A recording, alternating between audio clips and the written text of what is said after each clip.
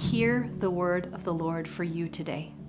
Psalm 23 says, "The Lord is my shepherd. I have everything that I need." I was having this conversation with my kids the other day, and they wanted something so bad, but I looked at it and said, that thing is gonna break in a minute. I can give you something better. And I said, do you trust me? I've got something better for you. We're gonna leave that, and we're gonna get this later. We feel like we have needs that are going unmet sometimes, and perhaps God is just saying, I've got something better for you. Take a minute to take in the reality today that you have everything you need.